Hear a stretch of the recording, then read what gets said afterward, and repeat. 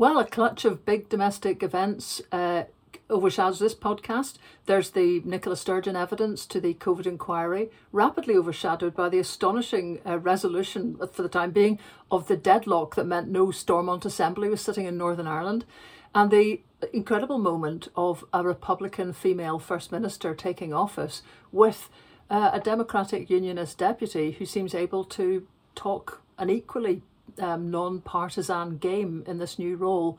So this has obvious ramifications for Scotland, although nobody really seems to be looking at it that way. We also look at the cancer news from King Charles, which I'm sure everyone sympathises with. I wonder if he's served by the breathless commentary that comes from people with nothing much new to say on it. Those are the headlines. Now for the podcast. Hi chums, and welcome to this, the 801st edition of the Lesley Derrick podcast.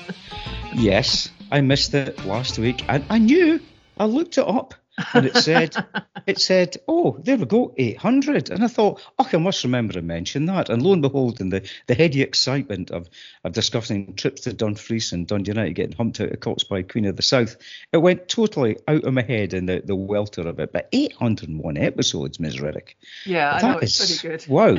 And thanks to the listener. Now, I should have looked up the name, actually, but we did get one listener who kind of pointed out that 800 had just surreptitiously gone by, you know. So, there's eagle-eyed and eared people out there. By gum.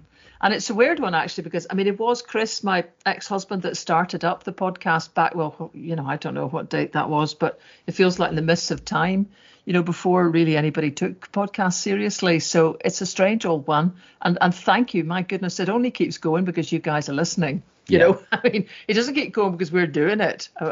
You would rapidly run out of the energy to do it if nobody was listening. So, yeah. Yeah, we could sit in the pub and exchange no alcohol lagers between us and just talk this way between ourselves, but it would be fun. They're not half as interesting, you know what I mean? You can, and people all sit there going, who are those two idiots sitting there fulminating, ranting about everything. Perhaps that's what people do, you know, so that there's a kind of, you know, there's a lot of empathy really. And I mean, you know, everywhere I go doing stuff with the film at the moment, everybody comes up and talks about this podcast, and they'll come up and say, we've listened to you, and, you know, we're chums, we're pals, whatever. And what a good choice that was of yours, Pat, on the subscriptions and everything. So it's great. And, you know, it's astonishing. Even people from Ireland gets in touch quite regularly, and, you know, from Firth of the parish completely, exiles in the Nordic countries. So the beauty of that is that if you make the slightest mistake, you will get politely corrected. Actually. Yes, I'm waiting for it for this episode. Trust me on that one. Yeah. I mean, but it's the other thing that's bigger on this week is that and you said that people come up to you all the time, and there was a bit of concern because I've heard about a mystery shopper, but you are now the mystery patient. Yeah. You're all Blimey. Yes. Well, do you know something? This might all not be quite related, but it might be actually. I mean, there's something wrong, and they haven't figured out what it is yet. So I had to cancel going to Oban to have an ultrasound thingy. But they showed the film. 100 people turned up. I'm told it was very good crack. They had a very good discussion amongst themselves, which I almost feel like I would much rather have been there and heard that, actually, you know, than sort of lead the discussion, as they say. But anyway, and then in the end, I'd done an event in Montrose, again, fabulous Montrose Playhouse, small little, I think it's 2 cinemas. It might even be 3, actually, which is mind-blowing in a place the size of Montrose, no offence, Montrose, but incredibly well patronised. I mean, again, sold out. The filmmaker Anthony Baxter, who's made films about Trump, and I can't remember the name of the one about the city in the States that basically had its water turned yuck. It's nearly come to me, Flint. You know, so anyway, Anthony came back from London to do a Q&A at Montrose, and everything was fine. You know, they showed the film, and that was great. And it was just on the way home I began to feel a bit weird, actually, and came back in, was freezing, tried to have a hot bath to kind of warm up.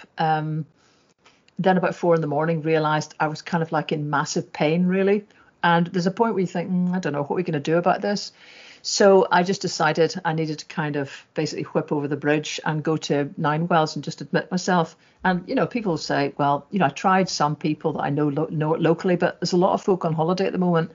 And the ambulance, I don't know, I will need to be nearly dead before I call an ambulance. I don't know. Have you ever called an ambulance for yourself? Not for myself, no. Yeah, see, that's the point. Never. So everybody's different to themselves and to everybody else. Everyone else will go, oh, you should have called an ambulance. And then you go, yeah. Have you ever called an ambulance for yourself? Right. Nope. So, so anyway, that was all fine. Got over there. And the other thought was, this is relating to the day. This was Wednesday. I'd been up since 7 o'clock in the morning doing stuff about the impending Nicola giving evidence session at the Gove inquiry. There had been a power cut, one of, it would have to be said with tedious regularity actually here in sunny North Fife, in our little bit of it anyway. So there was a power cut from 7 a.m. Well, just enough to let me do the first of the things on whatever it was, Good Morning Scotland. And then everything went off. So, the electricity, the heating, more importantly, and the broadband, totally vitally. So I had to write a column, do a couple of things with various kind of broadcasters, and I had nothing. And, the prognosis was 3:30 p.m. reconnection. So basically, I had to hightail it to get out of here. So I took everything, got out of here, got as far as the bridge shut. Yeah. Because it was Storm, whoever it was. Now, I lost track of them. I think it could have been Jocelyn, but that could Jocelyn, just be. I think it was right. Yeah. Was it? It could have been, 4 ago. So sort of sitting. I basically, if you get down near the Firth, down near the sea, on our side of the Firth of Tay, you can sort of get tremendous signal just on your phone because there's excellent fibre optic across Dundee to the Carsagowrie, so you can soak a bit of that into your phone. If I'm in here in my house, this is an old stone cottage and there's almost no stones, so no signal. So anyway, all I'm trying to say is I was eventually ended up parked right down by the edge of the sea with the waves almost crashing over the car. I'm not sort of totally exaggerating actually, because that was the only space there was. And you kind of think, why do you think there was a space there? Yeah. And then trying to conduct these interviews, it was absolutely ridiculous, basically. And I just wonder where there's no point where you just go cancel, Yeah. But it's just not in, Yeah. So I did all that, finished it. The bridge reopened, and at that point, someone called me from the village and said, actually, they've got the power and everything back on. Back home, listened to the whole of Nicola Sturgeon's evidence and had been listening to snatches of it throughout the day on the phone, on apps, on all sorts of other stuff. Listening to her evidence, I think, is just massively stressful because everything to do with that period is stressful. About what you make of her is stressful. I think if you're an independent supporter, you've got memories of attitudes, you've got fears of being criticised. If you even sympathise with her now, you've got the desire to be fair. You've got what you're actually hearing. And you've got all of that is working through your mind. And it leaves you, as my mother would have said, limp.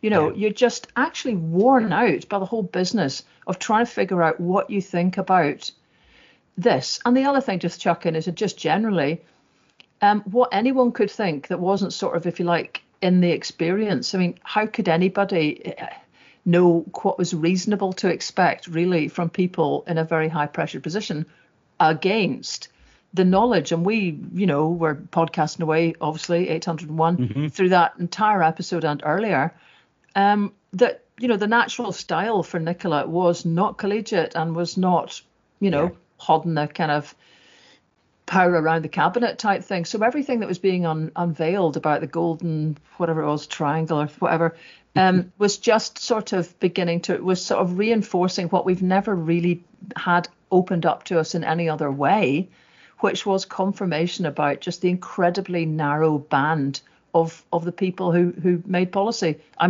think many of us knew this just by having lived through those years, but this was actually sort of proof. So it was almost like on about, 5 different levels, you're listening to this and you're not listening to it like somebody with no skin in the game. It's not like some sort of distant abstraction. And then it's that it's COVID and, thousands of people died and all of that. So to be honest, at the end of that, I wrote a column, banged it off, got into the car. The bridge was still open, thankfully. Otherwise, that would have been a trip round with the view of Perth. Got to Montrose, did the event. It was very jolly. Came back home. And sort of like a pal of mine said, right, and do you think at the end of a day like that, if you already had something kind of not really quite right, the levels of stress that you just experience in all this are just not good for the system. They leave you in turmoil, physical turmoil, which your mind will not accept as happening because you don't want it to be true. So I sort of thought, there's a lot to that, I mean, I'm sure at base there's just some plumbing bit that's wrong, basically. But if the placebo effect works, then the opposite works too. Yeah. And if you're in a state of just constant anxiety about the future of the universe, and particularly this little benighted country, then it's not an easy trot to listen through any of this stuff. And clearly it wasn't easy for her either. And listen, I am not saying kind of Nicola Sturgeon made me ill, but just the whole business of being re-immersed in this what we've now become normal for yesers, which is to have to wrestle. That is it. It's wrestling all the time with what you believe, who you think, who people seem to think was right and wrong. I mean, it's never a thing that I don't think that's ever very useful. And what the future is, and then it's all incarnate in this moment of very high theatre, which has got half the blooming world watching, whilst they profess not to be interested in Scottish independence. So go figure. But anyway, at the end of all of that, just to sort of cut to the chase, I have to say, highly entertaining time. When I got in, I was shaking like a leaf and, fainted and stuff like that. But in the right place to be doing all that in accident emergency. Finally got admitted, got given the old painkillers, everything perked up from there. Got pumped full of antibiotics on a drip. They figured out from a scan it wasn't appendicitis, which is what it felt like. Yeah. And so it's an enlarged colon or something. Lots of people will have had this. In the spirit of King Charles, I tell you, I have an enlarged inflamed colon.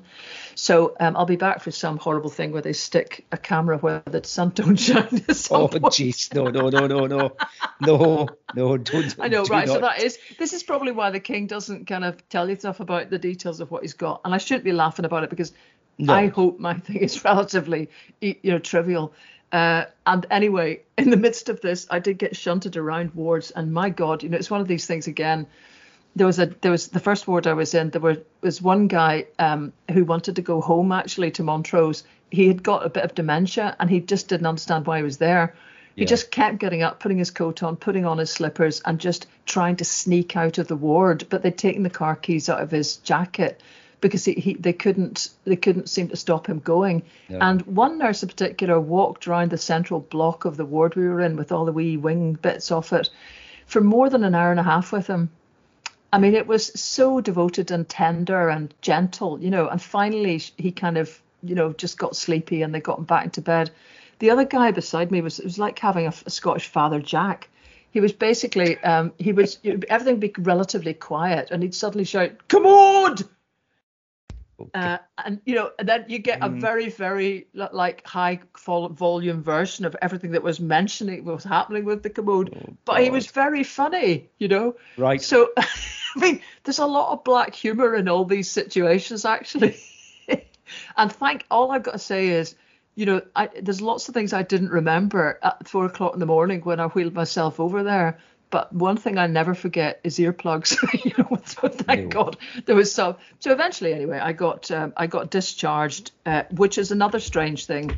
Because 1 minute you're on a drip and you've got to get disconnected to go to the loo or anything, and the next minute you're being told, "Aye, off you go then, son." So alas. But I think it's because they'd figured, it needed an examination that couldn't happen now. There's no point me clogging up the works, and that's very true. So offski. And a woman beside me said, because they draw the curtain to tell you these things, but of course you hear, 6 people hear everything. which is fine, but so the woman opposite said, well, that's amazing because I was in the high dependency unit yesterday and I'm being discharged this afternoon. So she was being made to walk up and down the ward to sort of see if she fell over. But she didn't fall over.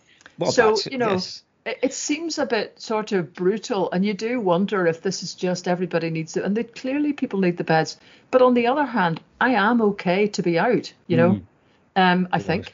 That's your famous last words. So anyway, thank you for all the kind of, lovely message. And I felt like I had to put something online just in case I didn't pitch up suddenly for things in the midst of all these film screenings and stuff like that. So. Phew. Gosh, this rivals the epic bus journey to Dumfries last week, I tell you. I mean, it does. Well, actually, all of it, though, probably contributes, because last week was just stress and a stick one way or another with everything, And the thing is, when you're younger, you just, I don't know. In my head, I'm taking all of this in my stride. I just move from one thing to the other. Mm-hmm. But I'm increasingly beginning. I mean, a friend of mine has said she even has another name for her body, self. Oh, right. Because her her mental self is kind of one almost character. I know this sounds very schizophrenic, and she is quite a funkadelic girl, but it does actually, when I sort of thought about it, and maybe people who are a bit older will appreciate this as well, when everybody says that, I've got the mind of a 17-year-old and the body of a 400-year-old or something. I mean, it is kind of relevant because it does, it's almost like your brain carries you into situations which your body just can't deal with. And if you give the body a bit of a feeling of identity, in all of this, it's hardly got a voice, as it were, then it sort of evens it up a bit. So my body is now called Sinead. Right, which is a lovely name. Mm-hmm.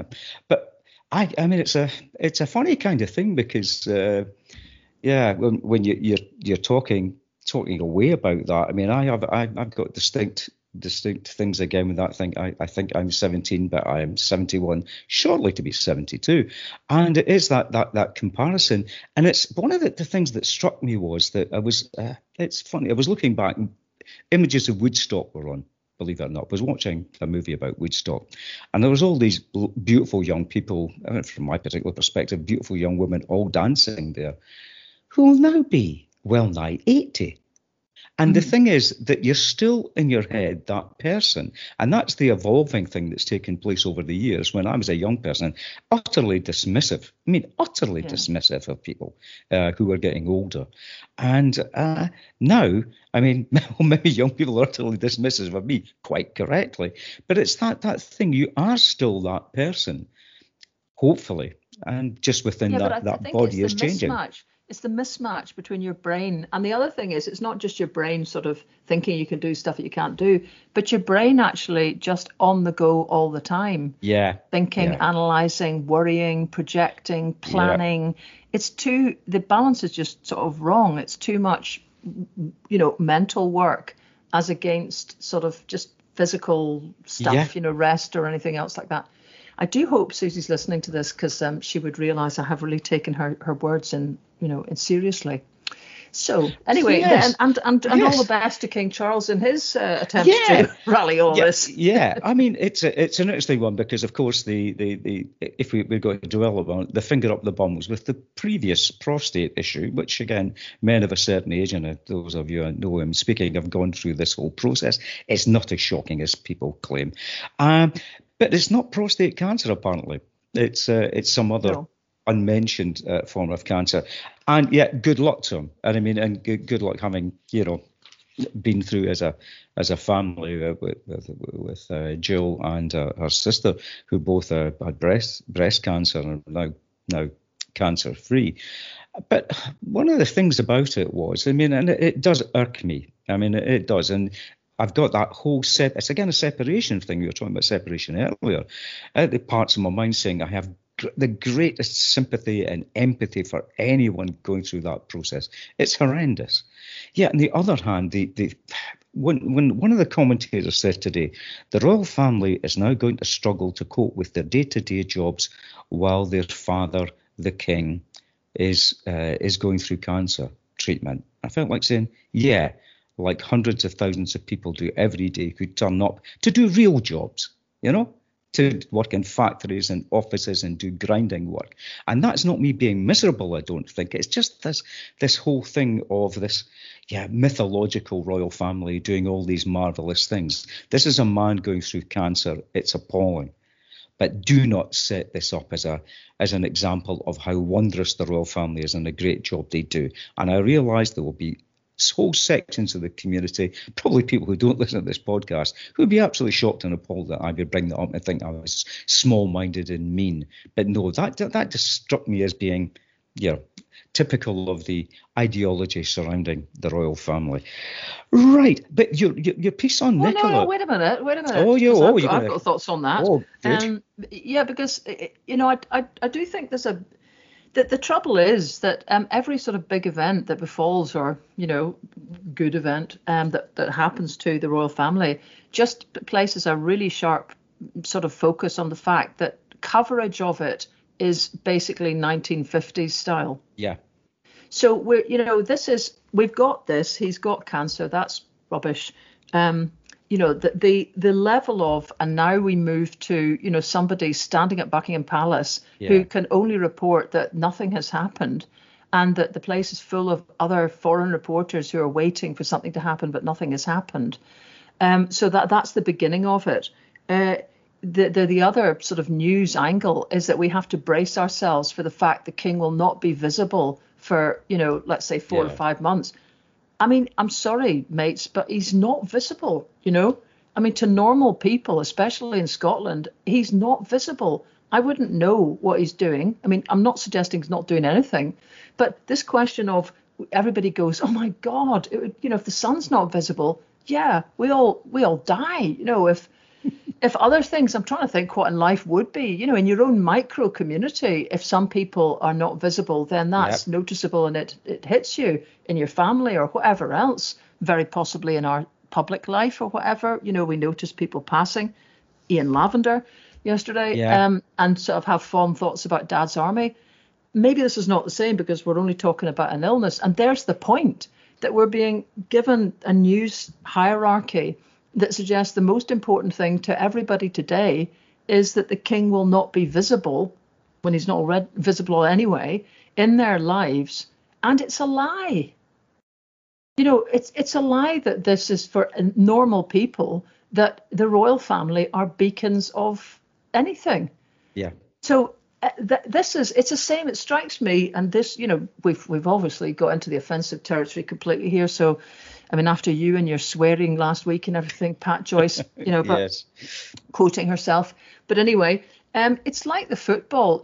When there's sort of, when England's in the World Cup. I mean, it's not so much just, although, gosh, why did I embark on this with football with you? But anyway.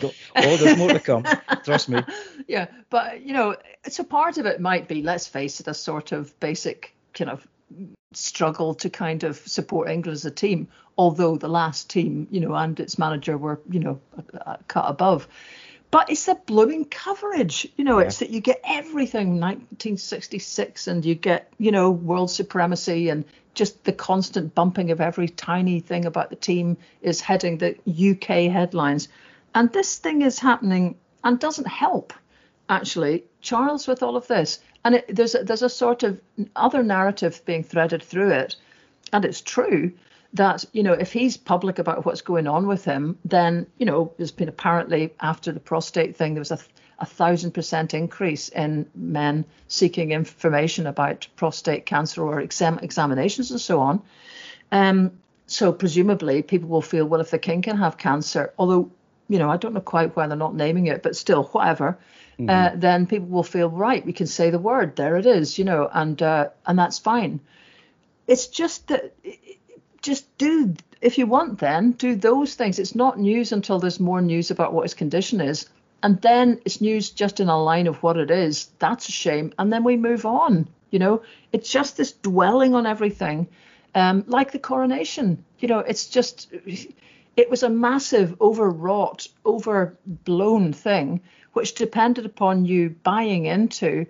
It's either empty pomp and ceremony that costs you, the taxpayer, 5 million quid and counting, or a belief that it was really important that people you don't know and don't rate and didn't elect and don't even go to the same religion as, even if you have any religion at all in Scotland, which you don't.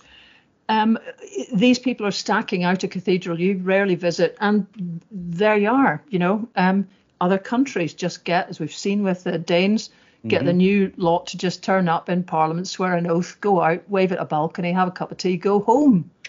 So it's all the overblowness of all of this that doesn't really help them. And yet they're trapped in it. To go back to Tom Nairn's analysis of that and the enchanted glass, the monarchy has to be in Britain about 10 times its natural size, because that's what convinces everyone we're unique.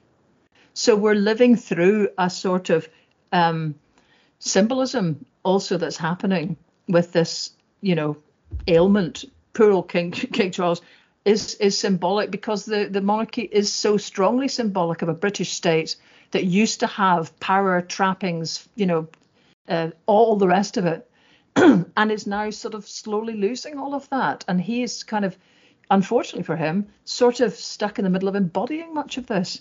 So I don't think it's, you sort of listen to the King Charles business at one level, and then I've just had to switch the radio off. Because I can't listen to half an hour of people, I've got stuff now about, it's good for people to pitch up early and, all that sort of stuff. Now, you can't do that again. That's enough, everybody. Enough, really. Oh, gosh, yeah. I mean, my mind is again, we spoke about earlier, my mind's going in about 20 odd different directions at this point of things that we're going to cover today. But the symbolism aspect of it sprang to mind. And the symbol, the during the COVID inquiry, the details of the State of the Union poll, which was this significant, I think 6,500 people in all four corners of the UK, that they undertook 3 surveys.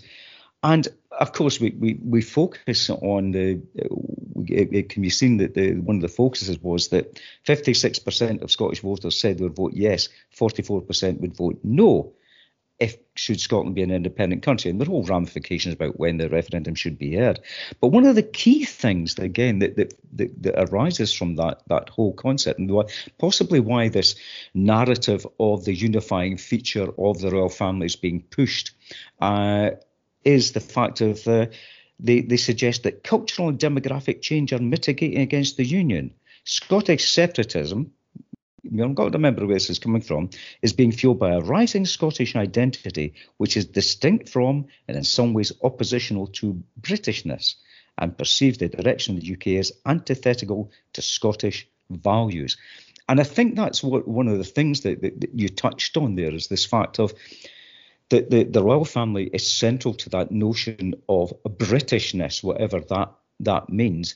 And in order to be British, you have to have respect for the royal family, and we can see that coming through with the use of the Union flag now, and this wrapping themselves in patriotism the Labour Party is doing. And part of that is the royal family.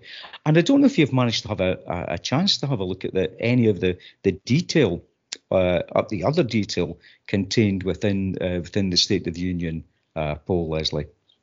No, that's where I've got a whole lot of joker cards here, and I think I was in the middle of not being with it at that point. So go on yourself. Oh, right. But yeah, what they're actually saying there, that again, but to go back to it, I think that must have been the shockwave that ran through the Conservative Party and the UK government when they actually saw this majority. When was it done? This was done in the middle of COVID. This was 2020. And again, we have this whole thing of the emphasis that they were going to, what they said they had to do. They said this was volatile, though, and it was volatility dependent upon events. So at the point where Nicola Sturgeon was being questioned about the Alex Salmond allegations, support for independence still outstripped support for remaining within the United Kingdom, but the margin dropped, I think, about 7 points. So the volatility, particularly driven, it said, among low turnout groups. And I think this is an important point that people involved in the future general election campaign and the future striving for Scottish independence should take notice. Volatility is particularly driven by low turnout groups, such as 18 to 25-year-olds. Now, and they're 6 times more likely to be yes voters than those over 65, female voters and working class voters. And the SNP division was seeding doubt about independence at the exact moment that they said that vaccines are demonstrating the benefits of partnership within the union. And they say support for another Scottish referendum is highly contingent upon events. And no one was looking for it at that point until they felt that COVID was going to be over. And what they say is that the best way for the UK government to inadvertently boost support for independence, wait for this, would be to refuse a referendum outright. And the best way for the Scottish government to boost support for the union would be to hold a unilateral vote. So I think both sides are going to have a good look at themselves there. But I do think if you've got both the Labour Party and the Conservative Party saying there's not going to be another referendum, from the analysis that's been done in that polling, that is the best way to inadvertently, as they say, boost support for Scottish independence. And one of the other aspects of it is that the vast majority, believe it or not, of Conservative voters, 91%, want a referendum postponed after 2023. Now, what they did at this point... Say that more slowly. Yeah, you just, so 91% want 9% of Tories never want a referendum or want it postponed until 2023. 72% of Labour wanted never or postponed, and 80% of Liberal Democrats want it postponed until 23 or never. However, when they split that into pre and post 2024, which you're at now, the Labour Party and Liberal Democrat parties become considerably less united, with 49% of Labour voters wanting a referendum before 2024. Before? So before 2024. But again, that's the ramifications, because this was conducted X number of years ago and just coming to light now. And I think that this should be essential reading, and that's just the first 5 or 6 pages of it that I went through. It's a very dense document. But those are the key aspects. And what they also said, that this was going to be fought, any future striving for the union would be fought through the heart, not the head. So that's their analysis of it and the volatility. So I think these are major points that any people who believe in Scottish independence, in particular the SNP, ought to be going through this document forensically, because it's useful to mine for all the things that it says within that framework. And it goes back to something we spoke about umpteen times before, is getting the vote out, particularly amongst the working class voters and 18 to about 30 odd voters who are the most likely to support Scottish independence. It then gets one to think, if 49% of Labour voters in Scotland support independence, in the current situation, are they going to vote Labour? Will they vote Labour? And what will Labour's offering be to them within that framework, given the rolling back they've already done on the Gordon Brown constitutional reforms, on, say, the reform of the House of Lords? And then Sorry. No. Before we roll on to that, though, I mean, the reason I was asking you just when that was all conducted is because in many senses, events definitely do affect everything. So a small event affecting a working class woman from Belfast that became the first Republican First Minister of Northern Ireland has totally boosted this argument differently all over again. Mm-hmm. And I mean, just by the by, I would think that, relying on events either way to sort of make a case or defeat it is useless. Events may tip you over the edge, but you've just got to behave in life as if you're planning something, and you're planning it very solidly, and you're planning to inspire and correct big, ongoing, endless problems. And events will just come along and perhaps give you that last little boost over the line. But still, that event, I think, has been pretty seismic, actually, with Michelle O'Neill. And I mean, the day that it was, that day after she was sworn in, and even, I know this is such a wee thing, actually, but listening to, I have sort of got to tidy up my accent sometimes, but there's a word she talked about, power sharing. And she didn't. The great thing about her is most of the prods, me included, have probably had that elocuted out of her vocabulary. Yeah. Whereas she spoke, and for her, maybe that is a tidied up version of Michelle O'Neill. I haven't heard her speak enough to know, and by gum, we're going to hear more of her a lot. But she comes across very much as the real deal already, which is good for her. And funnily enough, shades of Nicola Sturgeon in the sense of she's just a little bundle of powerful energy. But anyway, that day, and in fact, it was another listener sent this to me, Simon Jenkins, who is no great supporter of independence, wrote a column in the Guardian basically saying Northern Ireland will leave the Union and Scotland could too. True devolution is the only way to save it. And the thing that's really quite astonishing about it is that he's looking at the end and saying that basically, and I'm quoting from it here, by size and economic potential, Scotland should be as rich and independent as Ireland or Denmark. Ireland shook off its reliance on the UK and became a Celtic tiger. Scotland could do the same. The next British government should start by tearing up the Barnett Formula and devolving real power, fiscal power to Scotland. His theory is that if we didn't have, the subsidy that comes from Westminster, we'd all catch a grip and realise how much the union matters and how useless we are on our own and so on. But still, that's his prognosis, that if there isn't full tax power devolved to Scotland, the game's a bogey. And here's the final line of it. Otherwise, we should welcome the future Denmark of the British Isles. Now, thanks, Simon.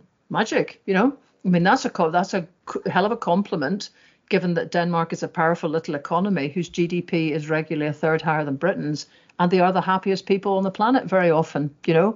Scotland becoming that future Denmark. I think I'd take that with I'd take that in a big, big way. All of this flows from that moment in Northern Ireland. As Simon Jenkins is relating it, he's looking at this and seeing that the UK is the only Western European state whose unity is unstable, except for possibly Spain, correct? Well, Belgium you could throw in if you really wanted to know your small countries, but never mind. And he's saying, and we've had it extensively, properly, in some astonishing moments, investigated on BBC Radio, etc. Almost half of Northern Irish voters expect to rejoin the rest of Ireland within 20 years. And so he's got the list, and nearly 60% of Scots want some form of independence. See, picking up the last polls. Even in Wales, independence favoured by a third. In all cases, younger voters most eager for a breakup of the UK. There it is. That's the size of everything here. And it's taken the event of Michelle O'Neill's becoming First Minister to sort of trigger an acceptance, really, of where we are. Although, is there an acceptance in wider respects? Because you listen to all this stuff happening about Northern Ireland, and I can't remember if it was you or another friend who'd sort of pointed out that there was lots of talk about having somebody at the helm of a government in Northern Ireland who wanted to work towards the breakup of the United Kingdom. He thought, I don't know if you've not noticed for the last, 17 years or something here. Yeah. But it's almost like there's one kind of little conch you get, in the United Kingdom. You don't get everybody managing to do this simultaneously. And because Scotland's looking a bit wabbit, it's kind of passed over to Northern Ireland. So they've got it now. And, the attention is, you can't expect all of you to get attention at once. You can't expect, apart from, writers who see, and I'm sure people privately understand, that the ripple effect of all this is clear, and it's just there in all the statistics if you bother to look at it. But the way it's covered is very much Scotland, Humza will get covered if he talks about Gaza. Northern Ireland are the kind of, woo kind of kids on the block. Lots of people have sympathy for the idea of kind of reunification, almost outrunning in some respects the appetite, in Northern Ireland for that amongst unionist communities. But when it comes to Scotland, it's just completely different. So it as a moment and an event, it has really shone all sorts of. It's like a kind of prism because it's shining lights, but refracted lights in different ways around this argument. Yeah, just picking up on that, Mike Small wrote a very interesting wee article in Bella Caledonia, small in terms of number of words, but very insightful about this whole different perspective that was taken taking place. I mean, and it was Susanna Reid, for whom I've got a lot of time, Richard Madeley, for whom I've got no time whatsoever. But when interviewing Chris Heaton-Harris, the current Secretary of State for Northern Ireland, where he turned around and said in the command paper, predicted that down to recent polling, that conditions for a border poll are unlikely to be objectively met for decades to come, because it is within the purview of the Secretary of State for Northern Ireland to declare that there are the circumstances that should lead to a border poll. Now, these have never been made clear, like very cleverly not done in the Good Friday Agreement. Lots of things were left unsaid. So there's nothing there that says when the Secretary of State should regard the conditions as being correct. So opinion polls, apparently a Catholic majority in a census. Now, that's not entirely correct. A Catholic majority, not everybody who's a Roman Catholic would actually vote for reunification. A nationalist majority in Northern Ireland Assembly, or a vote by majority in the Assembly. But they emphasised to Chris Heaton-Harris at every stage, hang on, it's up to the people of Northern Ireland and the Republic of Ireland to have a border poll. It's not up to you, it's up to the people of Northern Ireland. They kept going back to the Good Friday Agreement. He says, and compare and contrast with this fact that they're turning around and talking about the democratic right of the people of Ireland to decide there's going to be a reunited Ireland, and the complete disregard, because you've had your tea, pals, because it's we say no, and it's very, very different. Yeah, it is, and it's hard to escape that Northern Ireland, whether it wants it or not, has got Ireland as a chum. Yep. And because Ireland is a chum of the EU, there's a serial chumming going on there, basically to sort of support the importance of that relationship. You'd also have to say that Northern Ireland is still potentially a tinderbox, and it's within living memory, whereas Scotland isn't. So, then these are not good democratic lessons for anybody to kind of be learning, except definitely being out on your own and not having the formal links of chummingness that the Irish have. I think there's a lot of support for us in Europe, but it's not a formal set of links, and we're not getting that feeling of where you're not alone in this sort of thing, and you matter. But the other thing is everything underpinned by international law. I mean, I was listening to one interview, and it's been great to hear a whole series of new commentators and so on from Northern Ireland on. There's some tremendous women commentators as well. And one of them, when she was asked, people were kind of going immediately, they're thinking about the border poll. And they're thinking, well, would it be fair to have a constitutional change? Of course, everybody's throwing Brexit around on the basis of just 50% plus one as a majority. And she basically replied and said, well, it's actually written into the international agreement of the Good Friday Agreement, 50% plus one. And if you wanted to change that, then you'd actually have to be, bringing all the parties together to change that. And that's not going to happen. And he just moved on. That was the end of it.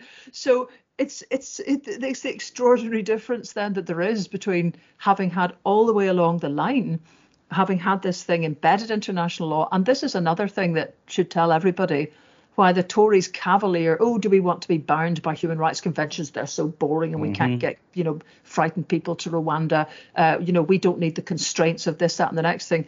This is what the presence of the rule of law in certain circumstances will leave you, which is a set of entitlements as a group of people that cannot be taken away from you, even by the worst BAMs in Westminster that we've seen since the last set, So for sure, the other thing that strikes me in it is, so then there's been a lot of talk about whether people in the Republic would actually want to have a reunited Ireland. And obviously, I mean, having spoken, there was an Irish nurse actually on the ward, so that, we were having a talk about that. Her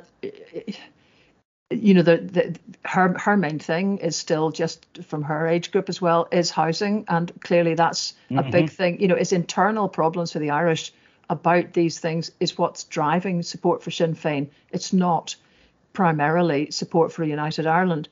But the Irish are no slouches when it comes to trying to look at constitutional things in a sort of much longer term way. And I would be astonished what would have to happen? They've sort of put forward polls that suggest that there's definitely support majority for reunification. If you suggest that you're going to have to change the flag You're going to have to change, potentially, well, I don't know, you might have to change pretty much everything, except obviously Northern Ireland would be swept into EU membership, so that condition would stay. Then people began to go, oh, I don't know about that. I don't know if, we'll like the flag and we just, we don't want to change these things. Clearly, in the absence of any reality of thinking about what that would mean, little things can just look like, unduly massive obstacles. But what would have to happen, I think, is that Ireland would have to consider becoming a federal country. And that might, given that it's based on 6 ancient counties anyway, that might not be so difficult, although, there's other countries that are that size that haven't quite got that level of decentralization. But, give it to a citizens' assembly. Yeah. And I'm sure that's what they would do. So you're listening to these kind of, I don't know. I was brought up in an environment where news was supposed to be incredibly important.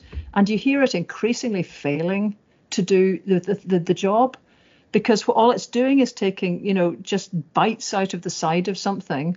And you're not really getting what's liable to be happening with thinkers who've got a longer term view on the whole thing a lot of the time. So anyway, I just do think, though, that has been quite an extraordinary moment. I mean, they all went to Belfast. Everybody was standing there outside Stormont, in whatever weather it was.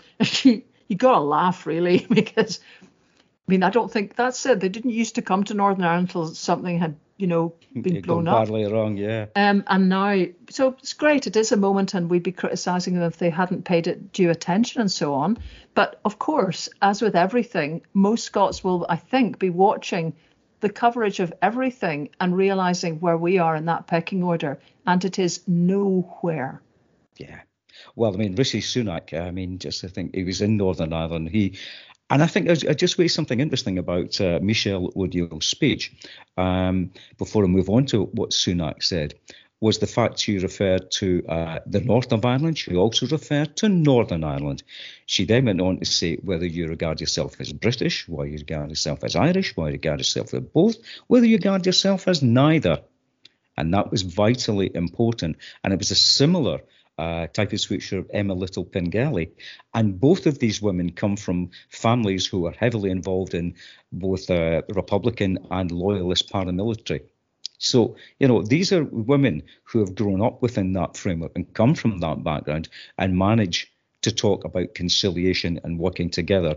And just as a wee bit of advice for Chris Heaton-Harris, I don't think either of them need to be told by you what they should be concentrating on, Don't take a telling. I mean, they tried to whip up the thing about, in terms of Michelle O'Neill's careful choice of words, this thing of, reunification is within touching distance. Yeah. Which was actually originally said by Mary Lou McDonald. Exactly. Which was carefully, that was her, because that's her shout, if you like, as Sinn Féin leader over in the Republic, and not said by Michelle O'Neill in her speech. She was on something later, and of course everybody keeps pushing her about it because, surprise, surprise, the clue's in the name of the blooming, you know what I mean? So, I mean, she had to concede because it would have been like calling white black and black white, that clearly she did think that this was on the cards. And bang, that quote from Mary Lou McDonald, the 10 years in touching distance, has just been transposed absolutely to Michelle O'Neill. But I don't know. I mean, you'd like to think people, who are over there are just watching a lot more carefully how she kind of conducts herself. It did remind me actually very much of Nicola Sturgeon after the Brexit vote, when her first instinct was to reach out to Europeans in Scotland and say, you're welcome here. This is your home. If you've made it your home, this is your home. And she was the only person who said that. And I've met so many people that were almost in tears hearing that said to them. So this question of reaching out is essential. It's what you have, it's these kind of roles. It's one of the important ones that they do, is setting the pace of something for the public. To think, you're setting a pace and a standard of debate. Of course, it won't be upheld in all or even sometimes many occasions. But, the calmer you are about it and the more respectful you are of all the traditions there are in your country. Yes. And you're quite right that your other woman, whose name I have not got properly into my head yet, but she's conducting herself actually really carefully as well, without abandoning who she is, Yeah. So it's like, I mean, they've been described as the Chuckle sisters. I mean, dear knows if they actually get on the same way that Paisley and McGuinness seem to really actually strangely get on. It's also true, I remember from dealing a lot with David Irvine, the progressive unionist, that he very much thought, sorry? There was a man. Yes. That he very much thought that the people who had the most ability to compromise had actually been on the most extreme wings of paramilitary organizations, partly because they'd been banged up enough. And obviously that doesn't relate to these women. But as you say, in their family history, they'd been banged up long enough to sort of begin to think about the pointlessness of the whole exercise and really resolve themselves to educate themselves, which is what happened to both him and to some of the people on the other side, such that Gerry Adams came to his funeral. Shouldn't have been possible. So and the people who are stuck in the middle, who hadn't gone through the sort of extreme experience of being banged up in the maze and all that kind of isolation, your life disappearing off, perhaps hadn't had that process of thinking through. Now, this could be irrelevant because these women haven't had that direct experience themselves, but it's almost like the world needs some heroes. And I suppose we're kind of trying to make these two that, you'd hope that that's true. It's a burden as well because they're still themselves and we don't know how they get on behind the scenes. They might really dislike each other intensely. But for the moment, and this is always when people talk about Gaza and Israel, I'm not suggesting that we're going to, they're going to teach the world to sing with Netanyahu on one side and Hamas and all the escalation on the other, and the dabblings, in fact, major dabblings of the superpowers, kind of crisscrossing the whole thing. You get some people that will come forward at a certain moment and they do make things seem possible, which we've got to think. We've got to think this is possible to fix and move on. Yeah. Before I go back to what Sunak said, I've just to say, I said I was going to talk about football here, and this is not being light-hearted about it. Right, I've got the blooming clock stopwatch on you now. Well, because one of the issues that may actually be the most difficult to cope with is the future of Casement Park, which is being scheduled to be redeveloped for the 2028 Euros as part of the UK-Ireland bid, which was successful. Now, Casement Park is the home of Antrim GAA, that's for Gaelic football and for hurling. And you've got to have over 30,000 capacity in order to be a ground for the Euros. And this has proved a dividing line that's taken place within the Irish Football Association, which is the Northern Irish Association, and between the political parties. Because Casement Park's in Dublin. Casement Park is in Belfast. In Belfast? How do I not know that? That's what I wondered. That's weird. Croke Park's in Dublin. Yes, that's what I'm mixing them up. Right, just in case anybody else is though as well. Right, so Casement Park's it's in a Republican area of Belfast, and it's the home of Antrim GAA, and that's the one that's been chosen for development. And this was passed way back in 2012, I think it was. The money was put aside, and of course with these things, it's now gone from about 70 million to 100 million to do it. And the communities minister, who's going to be in charge of whether this goes ahead or not, and the man responsible is Gordon Lyons, who's an MLA for the DUP. And this will be a test case because, as people may or may not be aware, soccer, as it's referred to in Ireland, in the north of Ireland, in Northern Ireland, is very much associated with the Protestant Unionist loyalist community. And if anyone in the north of Ireland, Northern Ireland, follows international football, particularly in that area of Belfast, they will support the Republic of Ireland. So this is going to be an issue that's going to have to be dealt with. And it's the symbolism of this, and it's the importance of this. And it's one just to keep an eye on, because I say I'm not being light-hearted about it when I refer to football and refer to this whole development process that's going to take place. It's both a economic and financial decision that's going to have to be taken place. Should they be spending 100 million on it? And secondly, it is a cross-community issue, which may lead to opening up fissures that people do not wish to be opened up in that coalition government. Yeah, and that's just the first of them. So, yes, it'll come in every day now. And that's the other thing, because I mean, some of this inference that they've been given a bung of 3.3 billion, I keep trying to look for this and haven't quite found it yet. But I think that's the delayed payments that have been a result of not being able to make decisions because you needed a minister. That's right. So that the civil servants have been able to keep a couple of things going, but you keep getting to a point where it's almost like, the boss needs to sign it off. Ain't no boss, ain't no sign off, ain't no spending. So, there's been an accumulation of stuff they're due because it's their blooming taxes that have gone into the kitty that's come back out to fuel things. Now, fair enough, they're saying, well, we need more actually. And, that's absolutely, now that they're up and at it, this is what you get, is some useful lobbying over all sorts of problems because, and here we are again. There's a lot of sympathy for that because they'll say, the state of our NHS and everything like that, they're pretty much saying is Westminster's fault. If anybody tries to say that in Scotland, So, yes, it's kind of all go. Yeah. So anyway, I interrupted you, though, on the Labour business. You just drifted into that, and I feel like... Yeah, well, I was going to say about Sunak, but for people in Scotland... You're desperate to talk about Sunak. I'm going to get it in because... Because why? Because, number one, that Piers Morgan bet they put on.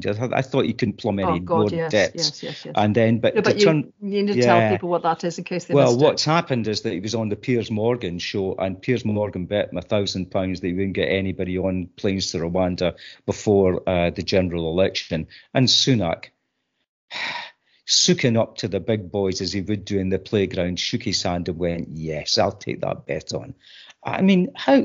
Just grease peace. It's just appalling to bet, appalling to even think that low when you're actually dealing with human beings' lives, Yeah. So and I think actually that it's interesting what moves Humza Yousaf to tweet about stuff because he's very much picking up the sort of human rights kind of things that he tends to, but he tweeted exactly that and just sort of said, every time you think you've reached a low, you're kind of, you're sort of astonished by what's happened. That's been retweeted 10,000 times, where he said the PM is quite literally gambling on people's lives. This Tory UK government always finds a way of degrading itself further. It is just appalling. It's like everything's turned into a kind of, is like a game show format. Yes. There's been a lot of, since he's revealed he's got this 36-hour fasting thing, there's all sorts of poor old journalists have been sent on. What's it like to do a 36-hour fast? Clearly for people who, as a profession used to exist on black coffee and fags, okay, the fags are probably gone now, but I think the coffee's probably still there and whatever. People are finding this really quite hard. I should say fast food, because fags and black coffee, you'd get through a fast like that. But everybody's kind of complaining and saying that by the time you get to about 24 hours, whichever way you start it, you're basically hallucinating. That might explain it. And they're all beginning to go, somebody actually sat and looked at the timing of the things that he'd done that are just bonkers. And that thing he did where he did that weird video in Christmas, at Christmas when he was home alone, was on Monday night, right? Which is his 24 hours into his fast. Anyway, la-di-da. Well, it's like Thatcher and her I only survived on, was it 3 or 4 hours sleep? Yeah. Well, and that's look what one. You did, girl. Be proud. Yeah. And meanwhile, back to Labour and Gaza. I'm going to begin with, and I always hesitate to do this, to give this shape-shifting grifter any publicity whatsoever. But I noticed that George Galloway has decided to revisit his glorious I'm standing in by-elections for various political parties past a revisit, because he's now decided to stand in Rochdale as what party is it now? It's the Workers' Party. That's opposed to, he won the by-elections in for the Respect Party, and then he had his All for Unity Party, which lasted from 2020 to 2022 when he was up here, and he was quite happy to associate and stand by all these extreme right-wing conservatives. But George is now going to stand in Rochdale, and possibly this is on the basis of the fact he's read the research by Survation for the Labour Muslim Network, showing that 43% of Muslims would vote Labour at a sample, which had backed the party at the level of 58% at the last election. And their main concern, Gaza. And what impact has that had on the Labour Party? Well, it appears that they're now trying to face both ways simultaneously yet again. That having given interviews to the Jewish Chronicle, where they said they would no longer unilaterally recognise the existence of a Palestinian state. This has to be the agreement of the Israeli government, which we know has got no way, shape or form any interest from top to bottom throughout society in recognising a two-state solution. Labour is running absolutely scared on this and is now trying to reverse its position on that, along with the other volte-faces that they've done in the past few months, while they still retain this almost unassailable lead in the opinion polls. Yeah, I suppose it does depend how much people have decided they want a new suit, or whether they start to kind of look at the lapels and think, actually, I never really suited a double-breasted suit, but this is a new suit. So because there's all the other stuff, the House of Lords stuff drifting off. Now it's going to be some kind of reform, but not, that much really. A bit of me thinks, I don't understand why they actually have to tell you all this stuff now. Because they could just not get round to it, and they could get through 4 or 5 years of not getting round to it, and nobody would notice. Yes. It's weird. It's like they're gluttons for punishment, kind of coming in and watering down stuff that they've said very, very firmly. The other one is this U-turn on the 28 billion of green spending, which is another one where they're stuck right in the middle of everything, because they've got Rachel Reeves, who, if you listen to Richard Murphy on anything, is highly amusing about Rachel Reeves, and his columns in the National are really worth reading on it. But anyway, she seems to be now trying to just skip around and not be pinned down on anything. What strikes me about all of this is, here we are just talking about sums, 28 billion. I don't know, fat ends, right? 3 billion, it's whatever that is. It's 7 times more than the Northern Ireland economy seems to be then, so that it gives you some sort of yardstick for what they're talking about. It's a big sum to most people. It's a bit mind-blowing. Although if you were if you were a supplier of PPE back in the day, I don't know, maybe that got you 100 face masks that didn't work. Anyway, 28 billion. What is that? Can we just translate all of this stuff into actions? Does that mean that we're going to have district heating as normal across the whole UK? It can't, because heating's devolved completely to Scotland.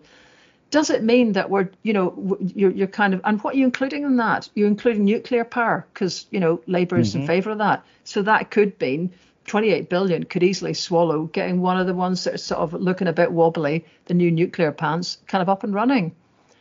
Does it mean what? Insulating every home in the country? You're not going to do that, because, Labour's not going to change any of the situation where the utilities let's not call them that, the private companies that have taken, control of energy have basically been given huge incentives to not do insulation at all very well.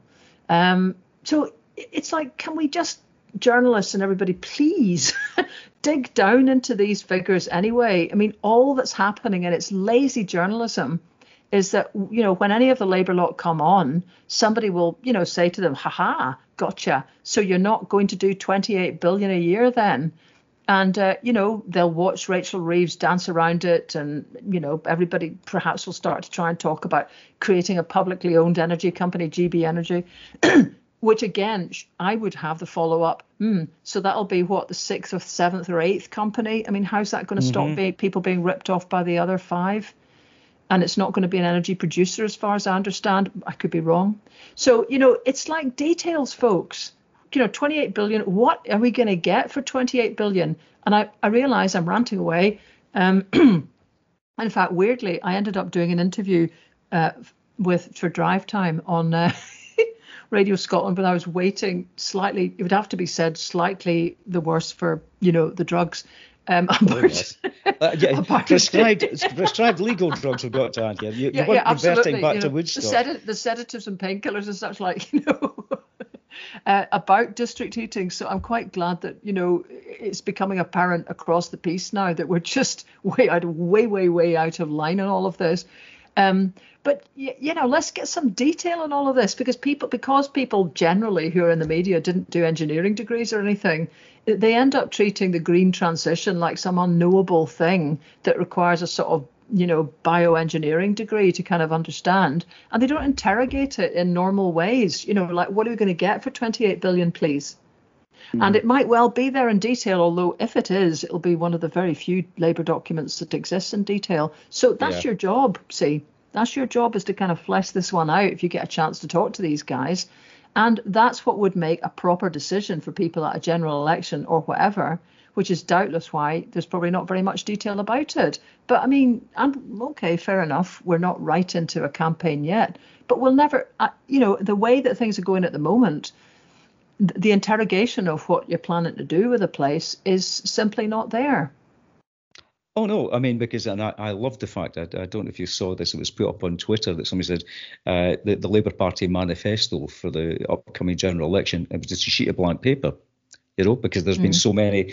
And the devil, oh gosh, I remember this is going back to the school days when I was being told the devil is in the detail. Yeah, I mean, and when you get vague generalizations from Keir Starmer, we're going to change the tone.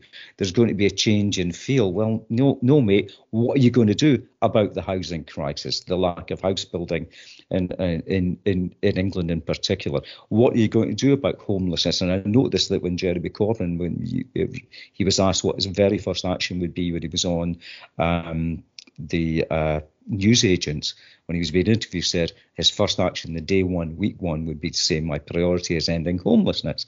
And you've got to, but again, the detail would have been in that little one. But that's the sort of thing that people are after. And this whole thing of just focusing on change and change and change, at some point, you're absolutely right. Someone somewhere is going to actually say, and what does this change actually mean in reality in terms of how people... Especially if you're actually made a sum, if there's a £28 billion price tag, that includes things in your basket. What are they? Well, yes. I mean, if you were only going to come out with broad policies about we're going to increase spending, okay, bit vague. 28 billion, that's a checkout sum. So, surely someone must have thought, give us the receipt. What's on it? That's all I want to know. Yep. Well, yeah, and that's, I think we've exercised exorcised, take whichever one you want out of that, folks. And we even managed to get through talking about football in a serious kind of way, and hopefully and this is where the revolution comes of what goes on behind the scenes.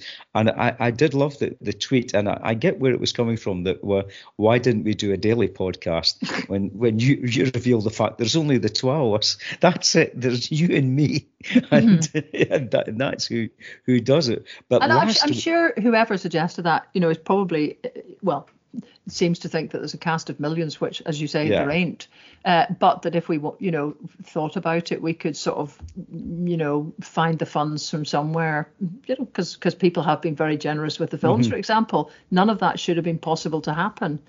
But it's more than what people don't quite get is the amount of emotional energy that goes into trying to create stuff.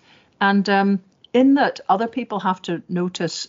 We were talking before we came on, just to shop you, my dear, about your new laptop and how long you clung on, to a piece of tin, fundamentally, that was completely malfunctioning. Oh God! And I was just saying, with what you said, 1% functionality or something on a good day, with everything else switched off. Right? Yeah. And I mean, the thing is, it's a useful reminder to everybody that change is hard. And that people get very attached to things that are familiar. I can remember when I was, left the BBC, trying to make a deal with them to take my broken old crap laptop with me, which only worked in the BBC setting. And they just had to sort of almost prise my fingers off it and say, Leslie, just let it go. Just let go of it. And I mean, Chris at the time was saying to me, Les, it's a piece of crap, right? Just honestly, let it go. We can get you a really nice new one that'll work. So, I mean, all of this is it's a bit of a reminder to people who are utterly puzzled at why people don't see the possibilities of massive change, which it would have to be, because what's the point of becoming independent if it isn't change? In a proposition that basically changes quite a lot, is just that wee attachment you have to familiarity that sits through everything. Yeah. And going through my mind just now is that infamous Labour Party theme tune by Deream, which is things can only get better. And on that optimistic note, we'll see you next week, Jones.